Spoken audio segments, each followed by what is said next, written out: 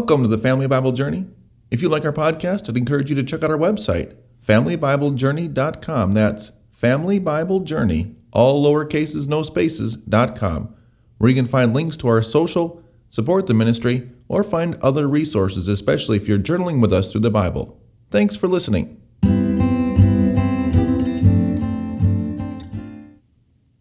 This is episode 8, season 1 of the Family Bible Journey New Testament podcast. Today we're looking at Matthew chapter 5, verses 1 to 13. The title of today's podcast is You Are Blessed. Being one of our shorter readings, we are going to go ahead and read the entire passage today before discussing it. Beginning in verse 1, seeing the crowds, Jesus went up on the mountain, and when he sat down, his disciples came to him. And he opened his mouth and taught them, saying, Blessed are the poor in spirit, for theirs is the kingdom of heaven. Blessed are those who mourn, for they shall be comforted. Blessed are the meek, for they shall inherit the earth. Blessed are those who hunger and thirst for righteousness, for they shall be satisfied. Blessed are the merciful, for they shall receive mercy. Blessed are the pure in heart, for they shall see God. Blessed are the peacemakers, for they shall be called sons of God. Blessed are those who are persecuted for righteousness' sake, for theirs is the kingdom of heaven. Blessed are you when others revile you and persecute you and utter all kinds of evil against you falsely on my account.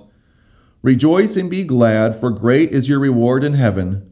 For so they persecuted the prophets who were before you. You are the salt of the earth. But if the salt has lost its taste, how shall its saltiness be restored? It is no longer good for anything except to be thrown out and trampled under people's feet. This is the word of the Lord. This is, of course, one of the most famous passages of all Scripture where Jesus gives us his first extended sermon recorded for us in the New Testament. And actually, Matthew chapters 5, 6, and 7, many regard as a single extended sermon or discourse of Jesus with his disciples up there on the Mount of Beatitudes. We talked earlier about how Jesus had moved his hometown from Nazareth to Capernaum towards the beginning of his ministry. And the traditional Mount of the Beatitudes is actually right there, right close to Capernaum on the northern edge of the Sea of Galilee. It was a place where the Roman road, the major highway, the ancient equivalent of our interstate highway system, it went right through that area, and the road would actually split there. You could go from Jerusalem up to Damascus. You could go down to Egypt from this place. And so people were hearing Jesus speak from all over the world, and we can be sure that the gospel message went from this place into all of the kingdoms around Israel at that point in time. And Jesus, as a teacher, took the traditional position or posture of the teacher. We are told that he taught sitting down. And now St. Luke has much of the same material in a sermon referred to as a sermon in the plain. And this is something that many Bible critics will like to point out and show that there is discrepancies between the scriptural texts. But if you've been to this Mount of Beatitudes, as I've been there many times, what you see is that the mountain there on the northwest corner of the Sea of Galilee actually presents itself as a beautiful natural amphitheater. And it's almost like a rounded bowl on the southwestern edge of the hill looking down towards Magdala, a natural amphitheater that is created there as the hill levels out and flattens out into a plain that is now covered by a banana plantation. And so if you were looking at this event from the perspective of somebody sitting down in the grass below Jesus, if he was speaking from above, then you would have been in a plain and Jesus would have been up on the mount. Now, if Jesus was down at the bottom of the hillside and the people were up on the hillside, well, then Jesus would be in the plain and they would be on the hill. But nonetheless, what this shows is that the scripture, even though Matthew described it very differently than St. Luke, is consistent in showing us different perspectives of the same event. And in these Beatitudes, what do we learn? We learn that we, as God's people, are blessed. Too many people take the Beatitudes as if-then statements. If you are meek, then you will inherit the earth. If you hunger and thirst for righteousness, then you will be satisfied. If you are merciful, then you will receive mercy. But this is not how the statements are presented to us by Jesus. These are blessings, friend, that God has given you by the power of his Holy Spirit. You are blessed by his Spirit that lives in you, which is all of these things. And the blessings that come from these attributes, these characteristics, they flow into us naturally by the work of the Holy Spirit. Sure, that old sinful nature is still within us. Sure, we still struggle with sin and temptation. But the Spirit of God is always living and active inside of us, and he is always encouraging us and leading us in the way that we are called as God's people to walk. And there is great blessing for us in that. There are many eternal and spiritual blessings for us as we seek to put away the old self and put on the new, as St. Paul talks about in his epistles. There is great blessing and benefit to the lives of those around us as we seek to walk in God's way, being meek, being kind, showing people mercy, joining with those who suffer, joining with the persecuted, joining ourselves with the mourning, because as we lift them up, we are doing the work of the Lord that He has done unto us. And so I look at this passage as a bunch of blessed are's, because these are the gifts of God's Spirit at work in our lives, not if-thens, which puts all of the onus and all of the responsibility on us as God's people. Are we called to live as God directs? Absolutely.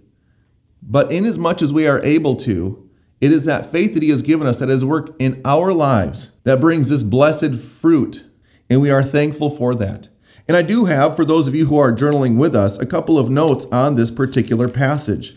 I do have around verse 3 outlined in red, "Blessed are the poor in spirit, for theirs is the kingdom of heaven," because Jesus was impoverished of spirit on our behalf to lift us up into heaven.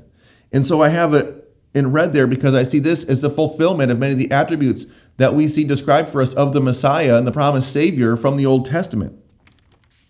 I also have outlined in green verses 10 and 11 that talk about the blessings of being persecuted for Christ's sake. Now, we want to be careful as God's people not to see all suffering as suffering of the cross. No, we suffer for the sake and for the cause of Christ when we are persecuted for doing what is right, not what is wrong. When we do what is wrong, we receive consequences that are a just penalty for our sin. When we suffer for doing what is right, well, there is a true earthly and eternal reward in that because we are exhibiting then the very characteristics of Christ Jesus. And then I also have outlined in green, you are the salt of the earth, because this is God's work in you. The same word of power, and we're going to talk about this more in our next podcast, the same word of power that spoke all things into existence has spoken to the darkness of your soul, has given birth to the light of Christ, so that now you, my friend, get to shine brightly with His love, imperfect as you may be, as God's Holy Spirit works in you. And there is a wonderful blessing in that. And so there are all sorts of eternal and spiritual blessings found for us in this passage. But I do also want to encourage you that this isn't just a heavenly reality. We don't, as God's people, have to wait until Jesus comes back to receive the blessings of faithfulness and love and mercy and grace. Because when we exhibit those things to others, we, even living in a world full of sinful human beings, tend to get what we give.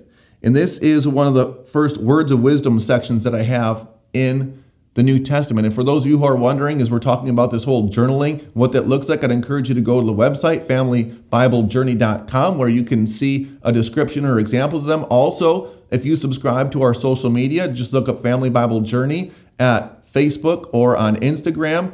There you can see that I'll be regularly posting pictures of notes that I've left in the Bible, highlighted sections, different explanations, and different things that go along with our podcast, because I want this podcast to be an encouragement and a blessing to you. And as we're going through this podcast, and for those who are actually journaling through the Bible for a loved one, I'm not going to go and tell you exactly how you must do it. Rather, I'm just going to give you examples and applications and things to think about so that as you are reading your Bible and as you are journaling through the Bible for a loved one, that you can have things that you can maybe take from your own life's experience or things to share. But this words of wisdom from chapter 5, verse 7 is you get what you give. Very simple. You get what you give. Now, this isn't like Proverbs. This is an absolute truth, but it is a truism in that life tends to work this way.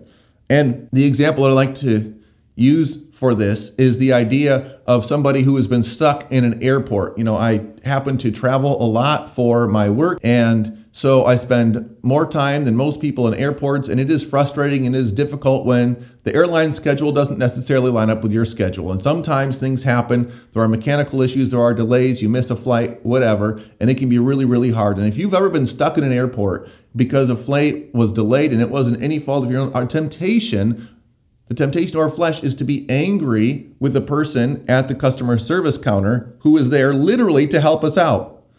And I've been in this situation before. I've seen people treat the customer service folks at airlines very poorly because they are frustrated, they are mad, they are angry, they feel like somehow they have been wronged. And when you take that anger out on the person who is there to help you, believe it or not, they might start to treat you like you're the problem.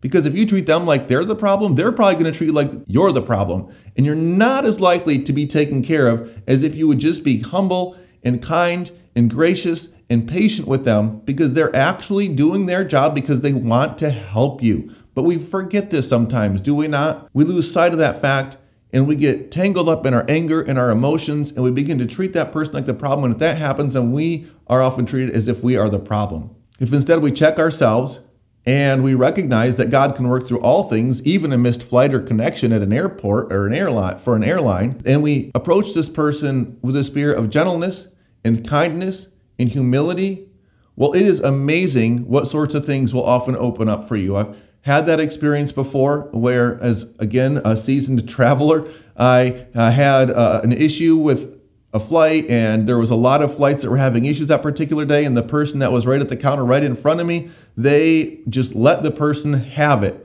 And when I got to the counter, I just was kind to the attendant, and I thanked them for what they're doing, and I shared with them my problem. And you know what? That person got me taken care of. It wasn't exactly what I had originally signed up for when I made my reservation, but they did everything in their power to help me out, and I was blessed by their service, at least in part, because I was a blessing to them and not a curse. Now, it doesn't always work that way, but it definitely tends to go that way. And many of the most successful people that I've ever met, the world would have you believe that it's the shrewd, the rude, and the inconsiderate who always rise to the top.